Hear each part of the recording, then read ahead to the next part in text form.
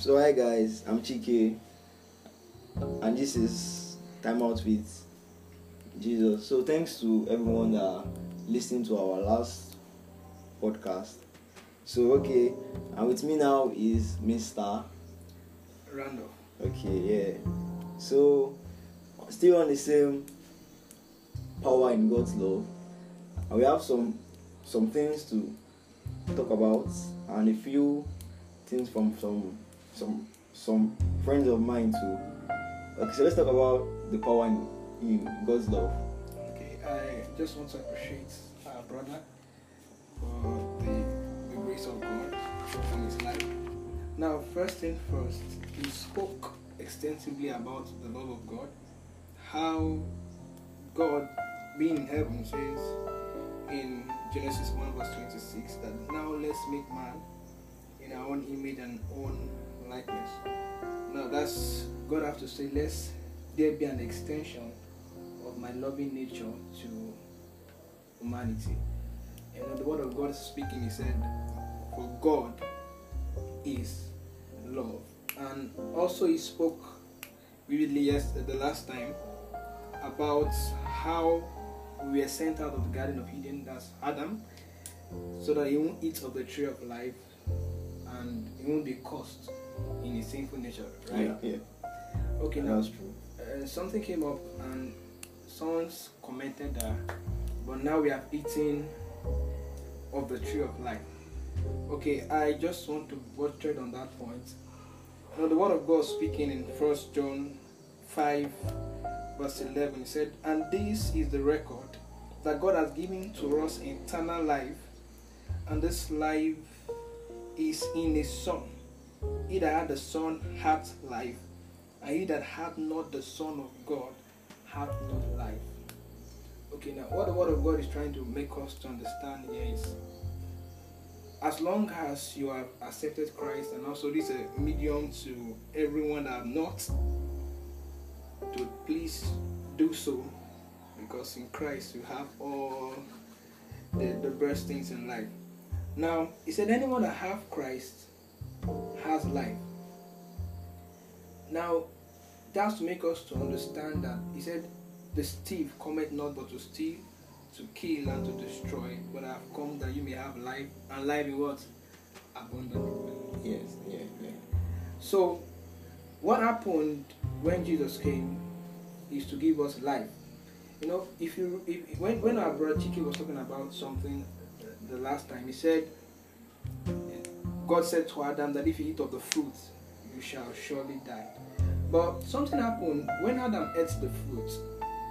We see from the record of the Bible that Adam did not die immediately, right? No. So what the Bible is trying to say there is not physical death.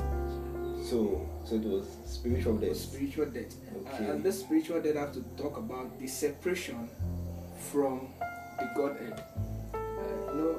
And it happened that after Adam ate the fruit, if you read through your Bible, he asked Adam, where art thou? And Adam said, I was in the garden naked. And we said, if you go through the scripture, you read down. Yeah. Now, but Adam did not die physically at that moment, but it took him longer years. So what Jesus came to do is, he came to restore unto us that life that Adam had given out at this place. Yes, thank you very much. The life that Adam cut short due to that mishap, Jesus came to bring it back for us. Now, but the issue about the tree of life is that we have in this nature that Adam caused. If you read through the scripture very well, in Genesis, going down forward, I like us to read through it so that we can have an understanding of what the scripture is saying. Are we there? Now Genesis 5 verse 3. Verse 3. Yeah. Okay. And Adam lived 130 years and begat a son in his own likeness after his image, and called his son Seth. Now read the scripture. It said a son in his own likeness after his image, and called his name Seth. likeness, image. Now, if you go to Genesis 1 verse 26, it said, and let us make man in our own image and likeness. likeness. So when Adam fell, he had his own image and his own likeness, and that was the image that he got from the tree that Which he had eaten from. Thank you very much. Wow. Now, the reason why Christianity now have this battle, Paul was saying something, say the things I want to do, I see myself not doing it, and the things I don't want to do, I see myself doing it. Now it's because of this, as a result of the nature that Adam created for Seth. That's why Jesus, when Jesus was coming, he didn't come with the blood of man. Yeah. The word of God said he shall come from a virgin. Okay.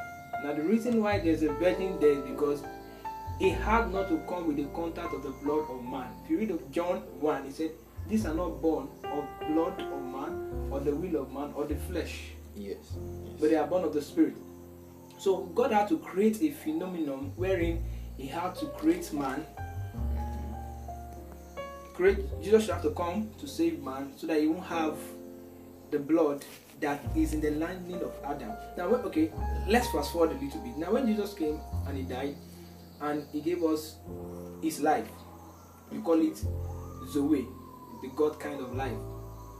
Now, the only one issue we have currently that we cannot really access what we call the tree of life in continuity is because our spirit man has been born anew in the structure and the likeness of God. But there's one issue we have at hand, that is the flesh. That's the life that was given from Adam. Okay. From Seth. So we have the life of God in us functioning at hand. But there is just one limitation. That's why we as Christians, we pray, we fast, so that what we can allow the life of Christ to supersede our fleshly intake. Do you understand that? Yeah. So what I'm just trying to emphasize that yes, we have the life of God in us right now. Okay. But moreover, we walk in this life. Let's try as much as possible to be closer to God, so that what the flesh will not steal from us the glory that ought to be revealed. Because Corinthians was saying, he said we have what we call the terrestrial body and the celestial body. He said there's a glory in the celestial body and also the glory in the terrestrial body. But he said there's a point we have to get to, a point wherein we have to kill the mortality of man so that the immortality of God can take supremacy. Thank you very much. I hope I've answered. Yes. Okay, now, so let's go back to the power in God's love and see some few things there. Okay. I would like us to go to Ephesians 3 verse 17. Ephesians 3 verse 17. Okay, reading. He said that Christ may dwell in your hearts by faith, that ye being rooted and grounded in love. 18 may be able to comprehend with all saints what is the breadth, the length, and the depth, and the height, and to know the love of God which passeth knowledge, that ye may be filled with all fullness of God. And my emphasis is in 17. He said, ye being rooted and grounded in love. What I'm trying to establish is Christianity is a response of God's love. Christianity is a response to God's love. Because Christianity is not founded based on we trying to get back to God. Okay. Christianity is a life that God said, okay, these people, like God looked at us and said, no, these people need to come back to the class wherein they were before. Yes. There was a class I created for them to dwell in, but Adam made a mistake. Because I created my own image and my own likeness for them to function in love. And there's a power deposited in that love. So Christianity bedrock is love. Because the word of God says our most popular scripture, everybody do quote, John 3:16, says, for God so loved the world Now, gave His only begotten Son. Thank you very much. The first line of the scripture, for God so loved the world. That's to understand that from the foundation of the world, love has been the inspiration behind mankind. So everything that you ever see in Christianity is rooted and gets its productivity from the bedrock called love. You know, when you read the scripture very, very deeply, and you are conversant with the word of God, you understand that God is love. Right? That means if God is love, that means the foundation of everything has to come from love. Now, I would like us to I'm going to quote some scriptures. I'll be very fast because of our time. Okay. You know, 1 Corinthians 13 verse 13 says that, and now abideth faith, hope, charity. Most Bibles say that. Charity, but the greater of them all is charity. Now, charity there means love. That means the greatest of everything, even faith and hope. What's faith? Faith is living. Yeah, the substance you are open for, yeah, and the evidence you have gotten. That's what faith is. Hope means that you are not ashamed. You are still, no matter what is happening, you still have that hope. But what the Bible is trying to emphasize is that out of all these, the greatest is love. That means it's for us to go and sit down at home and reason and say, okay, of what the faith that is used to please God still needs to function in love. Now we're going to rush through. Now I want us to open Matthew 22:37. Okay, 37. Now Jesus said unto him, a Pharisee came to Jesus and said, "Sir, I want to know which of these is the greatest." And Jesus said, "Thou shalt love the Lord thy God with all thy heart, and with all thy soul, and with all thy might. This is the first and the greatest commandment." Praise God. Hallelujah. Maybe our next record will go further to be able to understand the second. The first and the greatest commandment is to love. So to understand that if you want to be great, okay, you need to love God with all your heart. Do you understand that, sir? Yes, sir. So greatness does not lie in the possession of what you have, but how much of God's love is deposited in you. Praise God. And I'm going to say this very, very fast, and I'm going to. It may sound shocking, but maybe when you get home you try and digest it, or as you are listening you try to digest it. Now Romans 8 verse 35 says, he said, "Who can separate us?" Who? The Bible did not say what. He said who.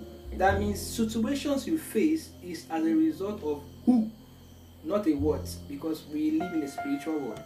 He said, "Who can separate us from the love of Christ? Shall tribulation, distress, persecution, famine, or nakedness, or peril, or sword?" Let me fast forward to 37. Say, "Nay, in all these things we are more than conquerors through him that loved God." He said 38.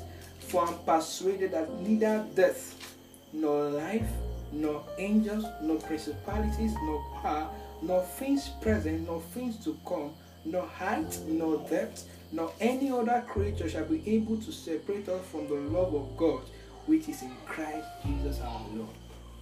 What I'm trying to say here is that nothing can separate us from God's love. And some people say, "But my sin will." If your sin would have separated you from Christ, Christ would have died for you, because you were once a sinner. Wow, that's... You were once a sinner. The word of God says in Romans 5:8 that God commended his love towards us while we were yet sinners. Christ came to die for me. So as Christians, yeah, you may fall into sin, but know that the solution to every of these issues is to walk back to the one that loved you while you were yet a sinner. Praise God. And so okay. So still on love. yes. Okay. If God loves us, then how can we show this love, okay, like to the people and to God and to people who need the love, like through us, like we should express the God's love in us since God has given us power. Okay, Brachike, because of our time, Yes. I want us to just think about this. You know, in our next series, we'll talk about the extension of God's love Okay. from us to men. We know that God is a spirit. Then how can I love a God that is a spirit? Then our next episode, you get enough briefing on how the love of God is being shared abroad in our hearts to our individuals. Thank you very much. Okay, thank you very much. That was very powerful. Like I believe, like there's some few points you made there, and oh God, it just touched me. So thanks to everyone who listening to this. I pray that as you listen and you be blessed and blessed for life. So thank you, and I hope you listen and keep on being blessed. Okay, bye.